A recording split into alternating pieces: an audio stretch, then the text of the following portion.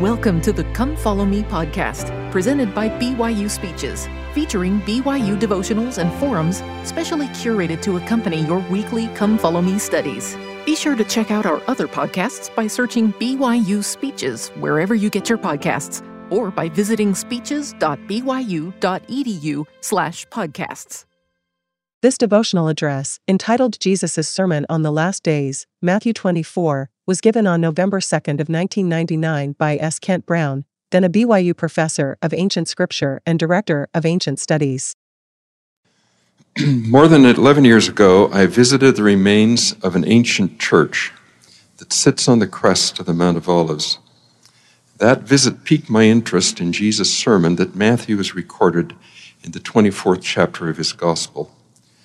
The building itself commemorated Jesus' sermon as well as the Ascension, and stands atop the site where early Christian tradition recalled that Jesus had prophesied the fall of Jerusalem, the difficulties that his disciples would face, and events of the last days. It was probably on Tuesday, the last week of his life, that Jesus climbed the Mount of Olives after leaving the city itself. He had spent his day teaching at the temple. As the sun began to sink toward the western horizon at day's end, Jesus paused high on the slope of the mountain with 4 of his apostles. They had evidently exited the city by leaving directly from the temple grounds through the so-called Golden Gate, which pierced the eastern wall. They then descended into the Kidron Valley before beginning their ascent. The Gospel of Mark names the 4 apostles who were with Jesus. They were the 2 pairs of brothers from Galilee, Peter and Andrew, James and John. Thus, Jesus spoke his words in the presence of the most trustworthy witnesses of that age. I wish to emphasize that this point is not minor. The discourse detailed in Matthew 24 was one of the most significant of Jesus' mortal ministry. The place where tradition says that they halted that afternoon cannot be far from where they actually stopped to rest themselves. In fact, it may be the very place. In the area of Gethsemane, 3 paths led from the bottom of the Mount of Olives to the top, and they all converged near the crest, where a single path continued eastward to Bethany. Nowadays, there are walls and buildings that block one's view. But in that era, the view of the city and its temple must have been spectacular. This party of 5 may have gazed westward across the Kidron Valley to the walls which surrounded the temple court of the Gentiles. Raising their eyes slightly, they would have seen the sanctuary itself, an imposing edifice built of marble and decorated with gold leaf. King Herod had refurbished it handsomely and thereby created an enduring monument, perhaps the most impressive in the Roman world. Looking above and beyond the temple enclosure, these men would have seen the upper city on the west ridge. Now largely in shadow because of the angle of the slanting sunlight, only the tops of buildings and homes would have been clear to their vision. Jesus knew, though the other 4 did not, that their last evening together would be spent in that part of town. The Last Supper was now only 48 hours away.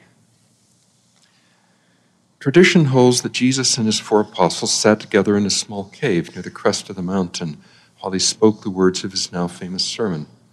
Tradition has also associated this spot with another important event, the place where Jesus would return at his second coming.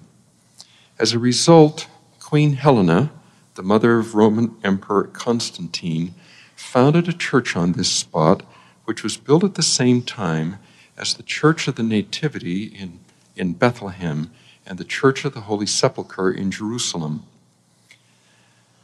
This sermon about the looming fate of Jerusalem and about events of the last days had 2 notable effects. First, Christians left the city long before it fell to Roman legionnaires in the late summer of AD 70. In a word, Jesus' prophecy saved their lives. Second, at least as early as the 4th century, Christian pilgrims would climb the slopes of the Mount of Olives on the Tuesday before Easter to the traditional spot where Jesus delivered the sermon. There they would read together the words of Matthew, chapters 24 and 25. By then they knew what had happened long ago to Jerusalem in fulfillment of Jesus' prophecies. After all, they had the account of Josephus, who was an eyewitness to much of the carnage. What they did not know, of course, was how Jesus' predictions about the last days would be fulfilled. Latter-day Saints stand in a unique position among Christians when it comes to appreciating this sermon. We possess no fewer than 7 copies. There are the 3 records of the sermon written by Matthew, Mark, and Luke. Then there are the revised versions of these chapters in the Joseph Smith translation of the Bible. One of these latter, the one from Matthew chapter 24, appears in the Pearl of Great Price as Joseph Smith Matthew. We find the 7th account in section 45 of the Doctrine and Covenants. This last consists of only a part of the sermon, but the risen Savior thought it important enough that he revealed at some length what he had shared with his apostles that evening on the Mount of Olives. There must be reasons for these added records, all coming through the inspired work of Joseph Smith. I shall mention one that is obvious. The added accounts, now available through the Joseph Smith translation and section 45, underline the significance of the sermon. To be sure, early Christians sensed the value of Jesus' discourse as a definitive statement about the fate of Jerusalem and events of the last days.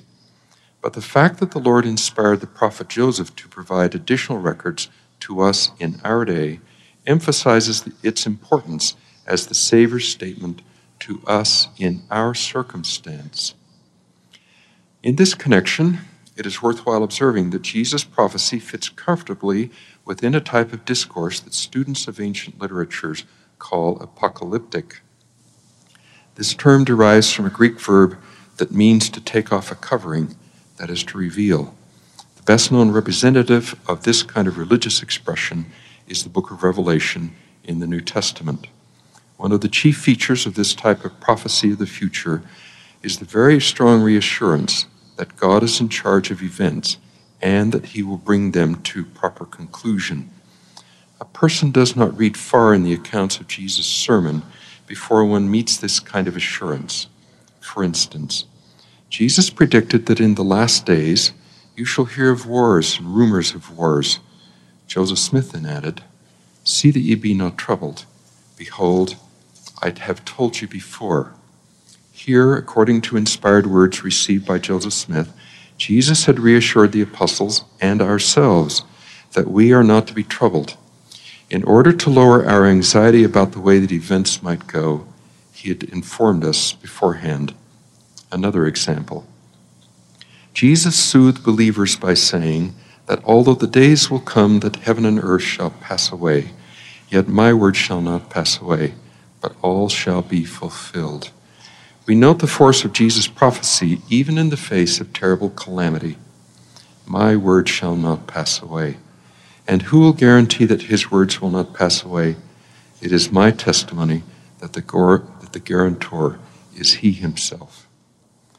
One intriguing question, because of where it will eventually lead us, has to do with whether Jesus' discourse on the Mount of Olives was the first occasion that his disciples had heard such prophecies. As a matter of fact, Jesus had already given expression to many of these teachings during his ministry. For example, Jesus had spoken directly about a second coming long before he arrived in Jerusalem the last time. In Luke chapter 12, Jesus said, "The Son of Man cometh at an hour when ye think not." The JST version of the same chapter adds, "The coming of the Lord is as a thief in the night." Moreover, according to this very chapter in Luke, Jesus had addressed the unexpected character of his second coming. He related a story about a steward who does not know when his master will return home. In it, Jesus warned that the Lord of that servant will come in a day when he looketh not for him, and at an hour when he is not aware. The sense of the final judgment also permeates this passage, thus tying it to the last days and the second coming. For Jesus said that the Lord who finds the servant to have been unfaithful will cut him in sunder, that is, dismiss him, and will appoint him his portion with the unbelievers. You notice the sense of judgment in appointing the unfaithful person his portion. These passages and others make it plain that Jesus had already spoken of the last days and his second coming before his discourse to his 4 trusted apostles. Hence, we are justified in viewing Jesus' Mount of Olives sermon, at least in some of its parts, as a gathering of several strands of his prior preaching into a unified prophecy of the future. In this light, there seems to be an interesting pattern in the discourse. In the parts about the future of the city of Jerusalem and the future of his followers, Jesus was rather specific. For instance, he spoke of the impressive buildings in the city lying in ruins, especially the temple. Jerusalem would be surrounded by armies and overrun by the abomination of desolation, spoken of by Daniel the prophet. In addition, the disciples would be haled before authorities in the synagogues and be delivered into prisons. Moreover, those in Judea who saw that these evil days were approaching were to flee to the mountains, not stopping even to pick up a few clothes. However, when Jesus began to address the situation in the last days, his words became more general, less precise. Was it because his view of the future was somehow dim? Not at all. The records let us know that his view is very clear, but he is evidently unwilling to let the whole view out of the bag, so to speak. He offered enough to warn us in our day about difficulties that we will face, but he spoke in more or less general terms. For instance, when the Lord rehearsed to Joseph Smith what he had said about circumstances that are traceable to people, he said, "In that day shall be heard of wars and rumors of wars, and the whole earth shall be in commotion. Furthermore, the love of men shall wax cold, and iniquity shall abound." Sound familiar? Yes, and we can tie Jesus' words to many events and currents in the modern world. Jesus also spoke about events in nature. For example, he spoke of signs and wonders which would be shown forth in the heavens above and in the earth beneath. Presumably, it would be in the earth that witnesses would behold blood and fire and vapors of smoke. In the celestial realm, too, before the day of the Lord shall come, the sun shall be darkened and the moon be turned into blood, and the stars fall from heaven. What are these signs and wonders? They could be any number of natural phenomena. We can recall photographs of natural disasters on television that generally match these expressions. One also thinks of modern warfare producing such scenes. So what do these images mean in Jesus' prophecy? The answer is, we do not know precisely. It could be any such phenomena, or it could be none of them. We shall know only if, as the Lord says through Joseph Smith, we stand in holy places and shall not be moved, and have taken the Holy Spirit for our guide. At this point, we might ask whether we can somehow know the meaning of any of the images that the Savior appealed to. To answer, we turn back to the sermon. When Jesus chose to be clear, we sense a very literal fulfillment of his words. For instance, the prophecy that there shall not be left here one stone upon another that shall not be thrown down was fulfilled to the letter, so to speak. Below what were the temple walls on the west side, one can see the fallen, fractured stones of the royal porch named in honor of Solomon. Romans pushed these stones down from their lofty perches after this temple fell into their hands. In addition, one can find evidence here and there that legionnaires hooked their horses to pillars and decorative stones and dragged them off in order to pulverize them with sledgehammers. Not a piece of the temple superstructure remained standing after the Romans finished their devastating work. This fact alone leads me to believe that Jesus' prophecy of events in the last days will also be fulfilled to the final detail, even though we may not understand certain aspects of his imagery. I want now to turn to other parts of the sermon. One of the immediate benefits of the Joseph Smith translation has been to offer a more correct version of the disciples' question that coaxed the sermon from Jesus. The Gospel of Mark reports that one of his disciples saith unto him, "Master, see what manner of stones and what buildings are here."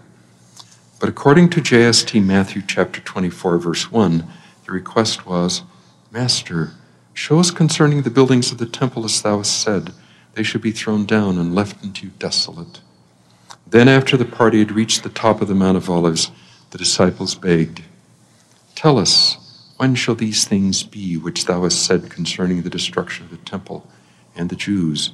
And what is the sign of thy coming and of the end of the world?" From these passages, parts of which go back to inspiration received by Joseph Smith, we learn that Jesus had spoken about both the desolation of the temple and the last days on earlier occasions. This observation agrees with our prior point that Jesus had already made public parts of the sermon. The disciples simply wanted a fuller explanation, which Jesus then unfolded to their view. Most of the sources agree that Jesus' first words in the sermon were, "Take heed that no man deceive you." Jesus intended, I believe, that the disciples keep this warning in mind throughout his entire discourse. Jesus' first point, of course, was that his followers not think that any who came in his name, saying, "I am Christ," really bore his authority. Furthermore, they were not to believe that the end had come with the fall of the city and its temple. For, after the tribulation of those days which will come upon Jerusalem, he declared, there would arise false Christs and false prophets, and would show great signs and wonders. In addition to these possible deceptions that would occur within or soon after the days of the apostles, there was a specific falsehood connected to the last days. It is the deception that all is well. This statement, which I have borrowed from 2 Nephi chapter 28, underlies the following in Jesus' prophecy. "As it was in the days of Noah, so shall it be also at the coming of the Son of Man. For until the day that Noah entered into the ark, they were eating and drinking, marrying and giving in marriage, and knew not until the flood came and took them all away. So shall also the coming of the Son of Man be." We notice that, as the scriptures say here and elsewhere, wickedness was more or less the norm in the days of Noah, and everyone evidently assumed that life would continue as it had. Then came the flood and changed everything.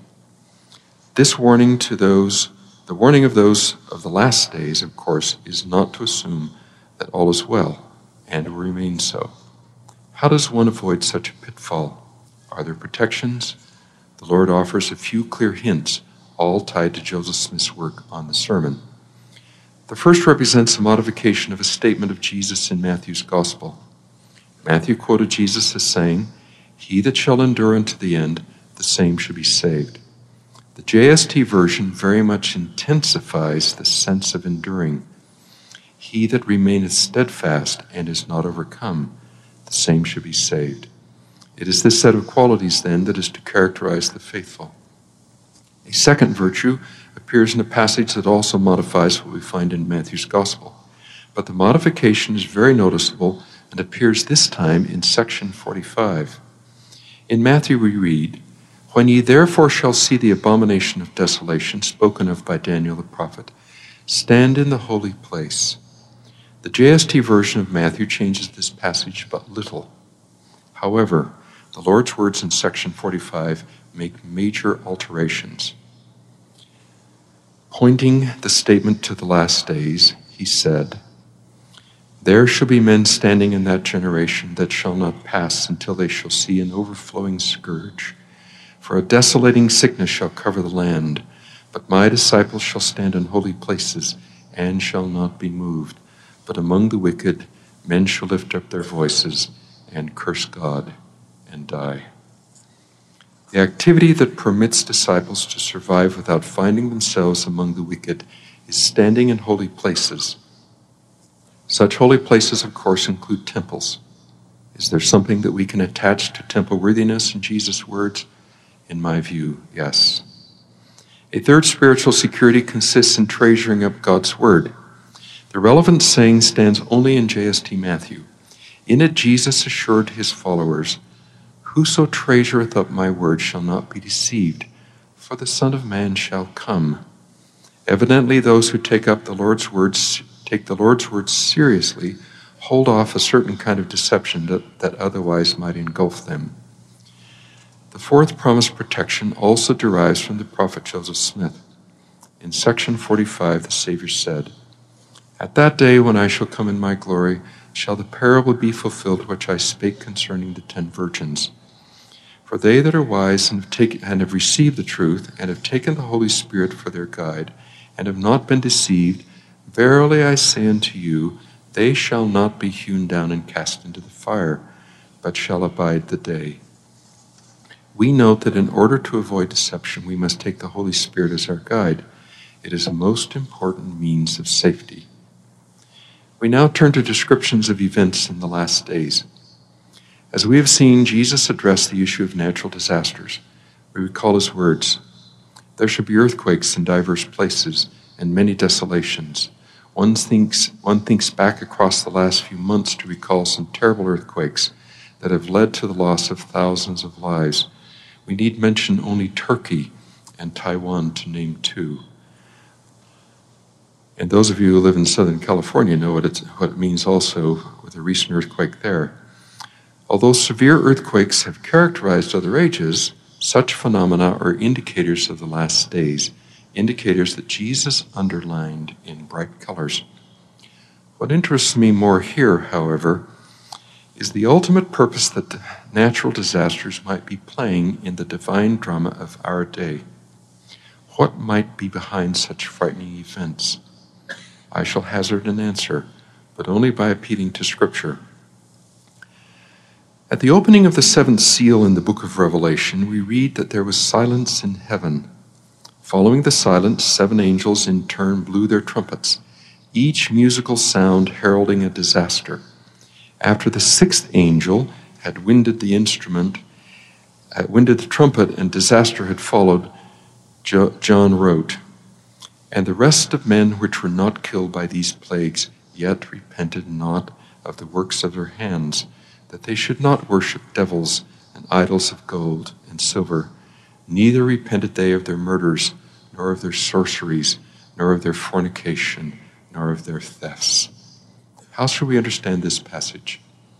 On the surface, at least, it seems plain that God expected people to repent in the face of disaster.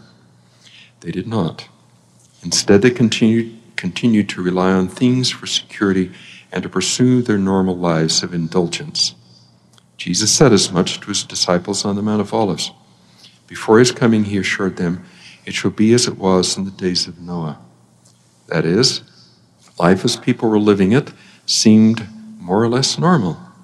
But what God wanted in Noah's day, and according to Scripture, will want in our day, is repentance.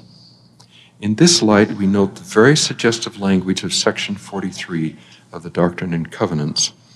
In a passage wherein the Lord spoke of calling on the nations of the earth to repent, he intoned, "How oft have I called upon you by the mouth of my servants, and by the ministering of angels, and by mine own voice, and by the voice of thunderings, and by the voice of lightnings, and by the voice of tempests, and by the voice of earthquakes and great hailstorms, and by the voice of famines and pestilences of every kind."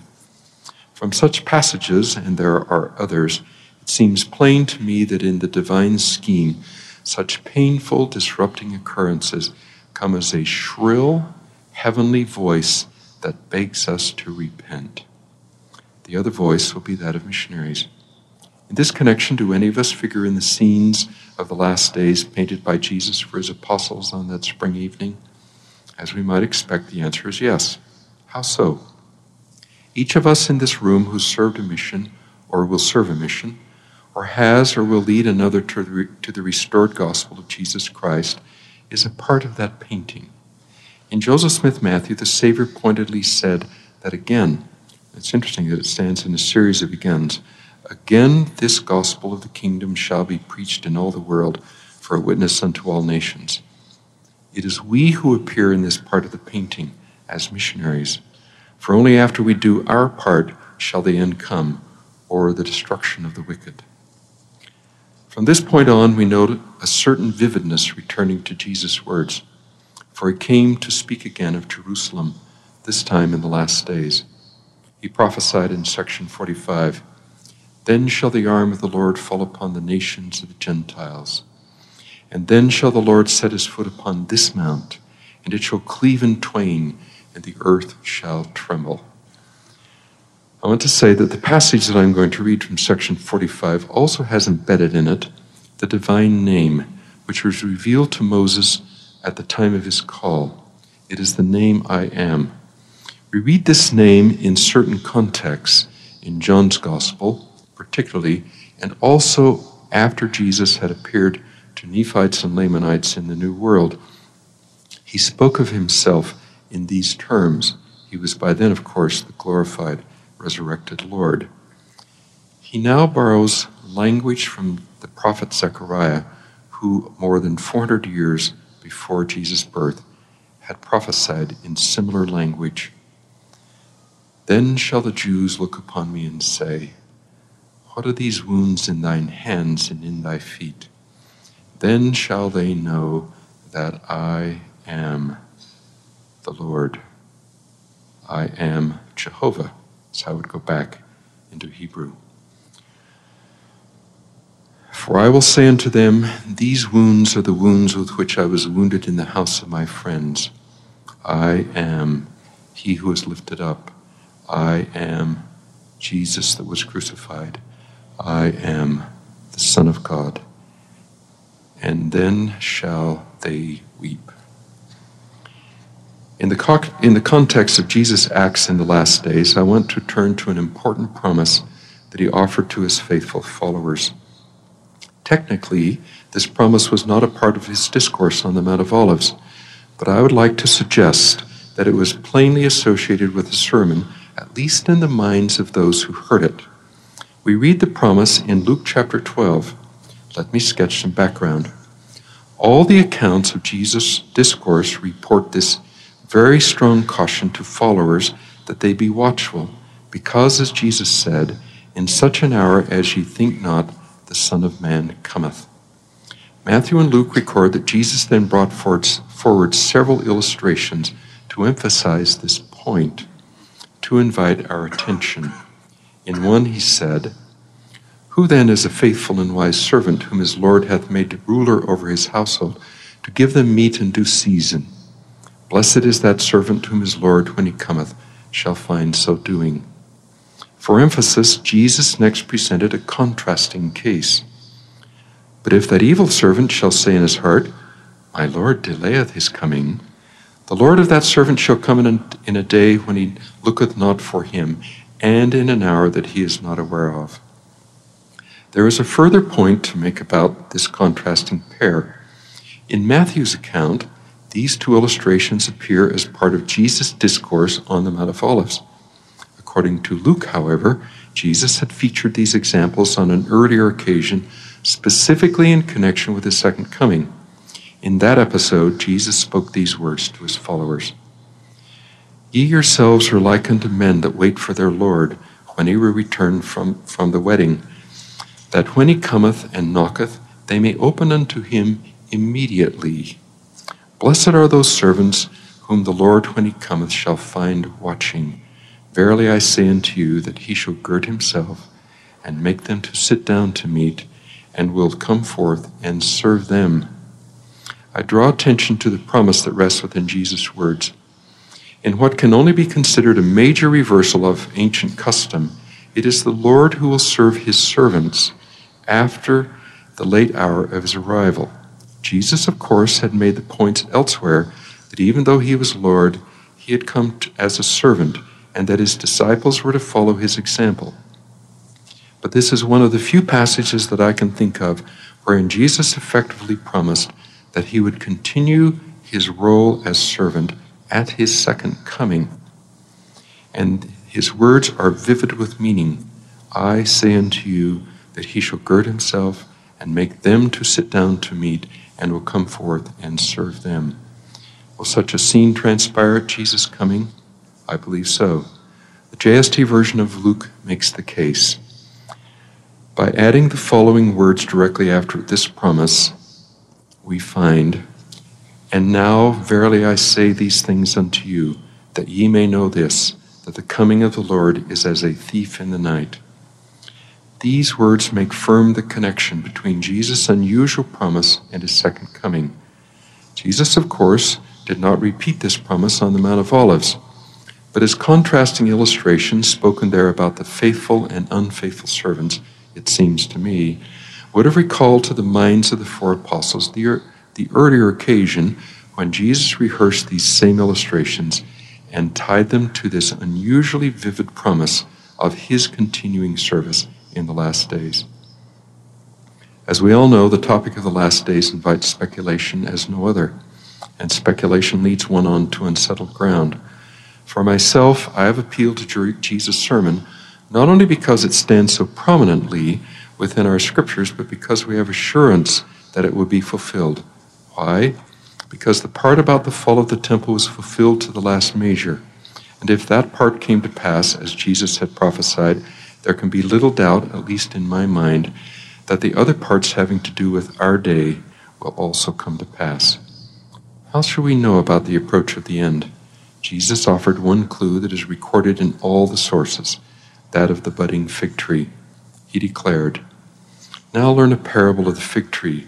When its branches are yet tender, and it begins to put forth his leaves, you know that summer is nigh at hand. So likewise, mine elect, when they shall see all these things, they shall know that he is near, even at the door. But of that day and hour no man knoweth." We note with interest the image of the budding fig tree.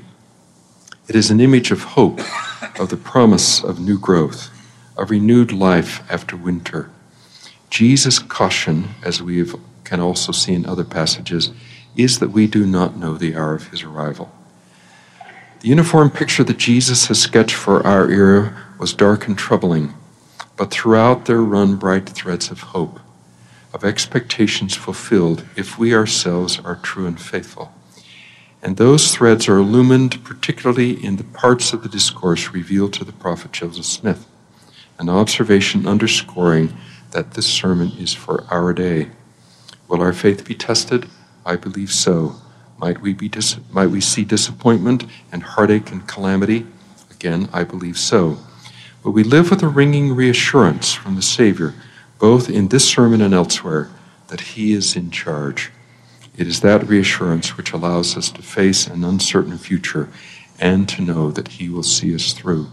It is my testimony to you that he is in charge and that he will see us through to his proper conclusion. In the name of Jesus Christ, amen.